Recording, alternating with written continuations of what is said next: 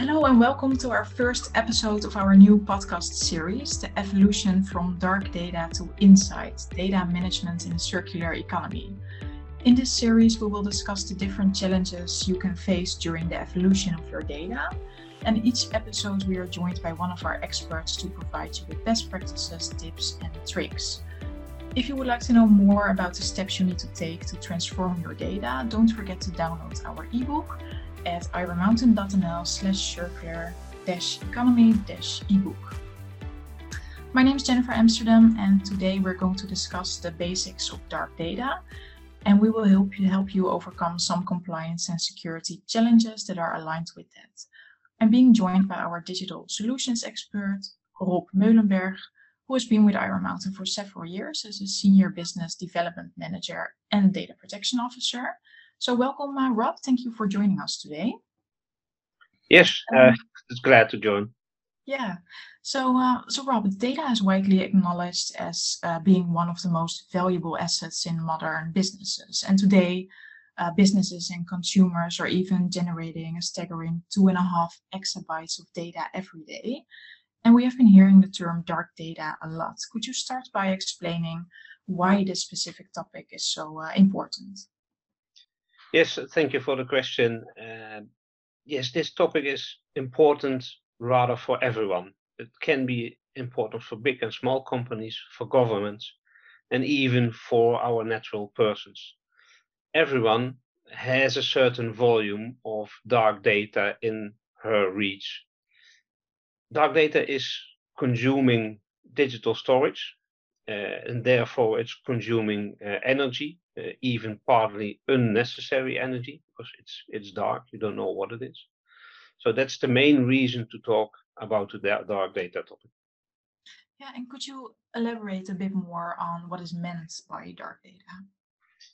Yeah, dark data, it's quite all in the name. This is data which is there, somewhere stored in perhaps multiple repositories, network drives, your local laptop drive, in emails, and in every place you can think of, you can store data.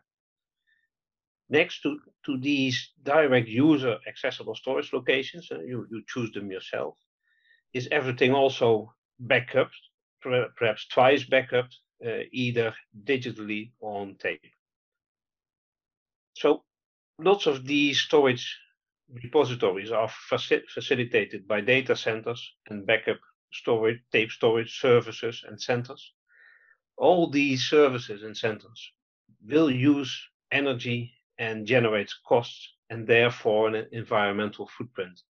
And we have to think about our environmental footprint all the way. Dark data can be anything.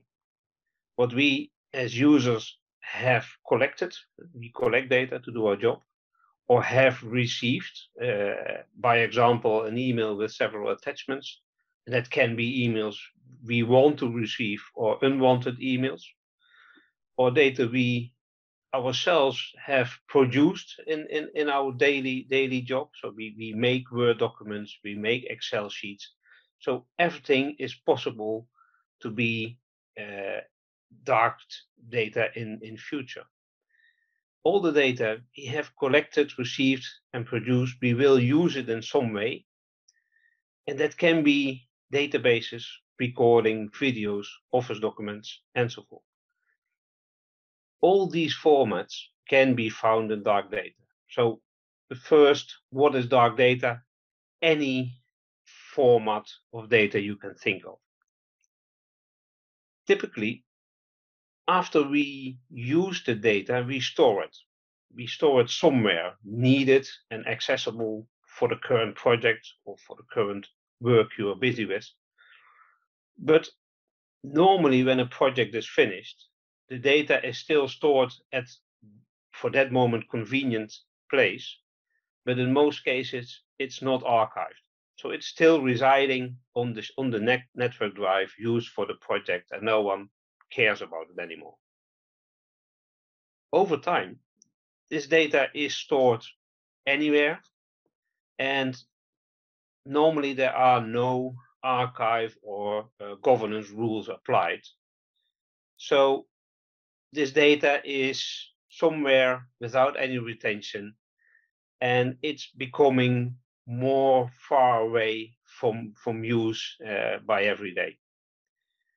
After some years, even the original use and users aren't valid anymore. We don't know why we have the data, why we collected it, why we used it. And the users which have used the data for their projects have moved on to other jobs or another job within the same firm. So in the end, no one knows exactly what data was collected, for what use, and where it is residing now. It's somewhere, especially when we have network changes or we're changing from on-prem to cloud storage. No one knows where the data resides anymore. But when you look close to yourself, don't forget your personal email history or 10,000 plus emails. Everyone has a large email history. We keep those emails in folders in our email tree or in PST files, and we never use them again. Thinking up loud, our email boxes should have a limited, reasonable size storage behind it instead of the haybarn volumes we get nowadays. We can store 20,000 emails and we never look back in email older than 1 or 2 years. For yourself, when you think of it, when did you actually search and used an email of 4 years ago? I think no one does anymore. I think all of our listeners can relate to the amount of emails we have in our inboxes. I'm sure I can. Do you have any other examples of how dark data comes into play in your average workday? Yes, of course. Check, for example, your Windows Explorer tree. We all store our day-to-day information and data in folders in the Explorer tree. But when you take one specific tree and go to the very end branch of it, so the folder who is most in the right hand lower corner, and start looking into it, mostly you will find information which is in there for some years and you didn't touch it for the last 2 years. I guess the majority of those end trees, end folders are there for many years and not being used anymore. Another play is the regular question, I can't find information. Yeah, no, when you have that kind of trees, you won't find it. But you know that the information is somewhere because you used it a year ago for an analysis, but you can't find it right now anymore. So generally, people go back to the email because in your email you have a lot of data sitting in attachments. You find eventually the email from a year ago when you have to write PST. Pick up again the database which was sent over to you and work on this version of the database again. After the work done, of course, you will store this database in a new branch of the tree, putting it in there because you did your work. And this part will be again perhaps eligible for new dark data coming soon because you don't attach the regular archiving specs to it. So when data isn't archived, you need to search for data instead of finding it. I'll try to explain it a bit more. When you have an archive regulation, archive policies, they will tell you how you need to store data, what retention should be applied, and what are the guidelines from your company to store and find back data. So then you find by data instead of searching for it. Yeah, and Rob, you talk to our customers on a daily basis, and dark data is often part of that conversation. What kind of challenges are most common? What are businesses struggling with? Yeah, lots of clients, at least the majority, they know they collect data and they store data because it's necessary to do the job or to deliver a service. But they haven't it inside anymore.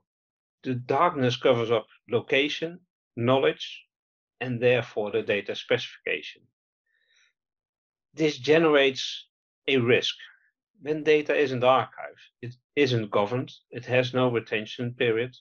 Yes, somewhere it has a retention for always, but that isn't allowed. And that's exactly what generates the risk. When you have data longer than necessary, you can face risks of compliancy.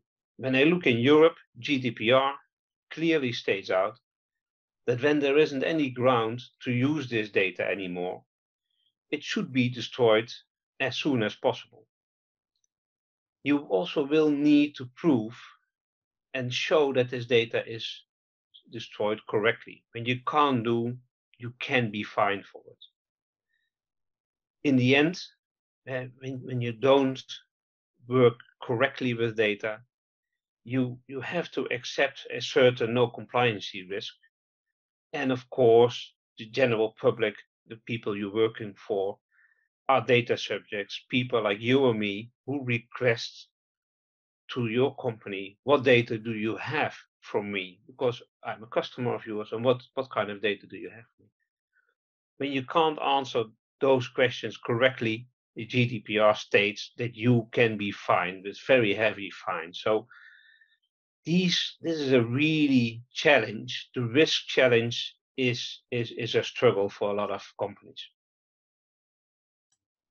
Yeah, and the keeping data forever, that's an interesting one, and we'll definitely continue the conversation on information governance, retention rules, and even organizational silos in one of our other podcasts, if you're interested.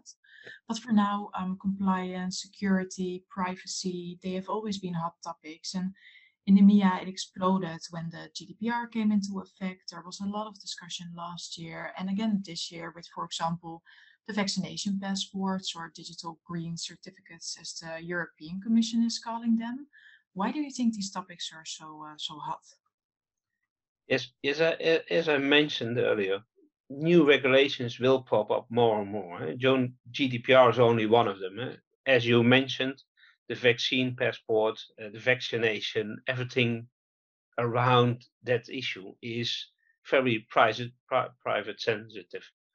It has to do something with your health, and basically everyone knows that this data is collected and used. So more and more people will ask themselves, why is this data collected for me? For the vaccine, it's clearly it has to be kept. It has to be registered somewhere so that I can travel when I want. But the why is the collection needed is a very big question from everyone. Next to the question, how is this data secured? Who has access to this data? Who has access to my personal data? Who knows what kind of vaccine I got when I got it? So security is needed to prove that data is handled in a very secure way. When this security is handled, the first step to compliancy is set, because when you don't have security, you can't be compliant to any regulation, and you can't be compliant to the public you're working for. Yeah. And what are some of the risks that your clients easily forget, but are important to mention? Yeah, when I relate that one to dark data, because that's our main topic. When you have a data breach in your data stores of the data you know there is a breach. When you have a data breach in your dark data storage, you perhaps even don't know that there was a breach. So you also don't know what data was involved, what data was breached, what kind of security issues do we have. That are all hard questions to answer to the authorities. You have to be transparent upon to say, I have a breach. When you can't answer those questions because the data was dark data, it's not the way you want to handle to those authorities, because they will say you are not compliant and start fining you immediately. So normally those those data breaches in the dark data area are not discovered actively, they are accidentally discovered, and they can already be in there for some years. So someone can get data from your network, and data from your customers, clients, whatever, when it's in the dark data area and you don't even know it. And I think a lot of people easily forget that this is a very big risk in the dark data arena, because it's not there. You don't know what it is. You don't know what data you have, and you certainly don't know when it's breached. Yeah, that really brings back the importance of understanding your data, knowing what you have, where it resides. So do you have some tips and tricks for our listeners that are struggling with dark data at the moment? Yeah, an easy one: switch on the light. Now, start up a business case to identify possible dark data locations where it's stored in the past.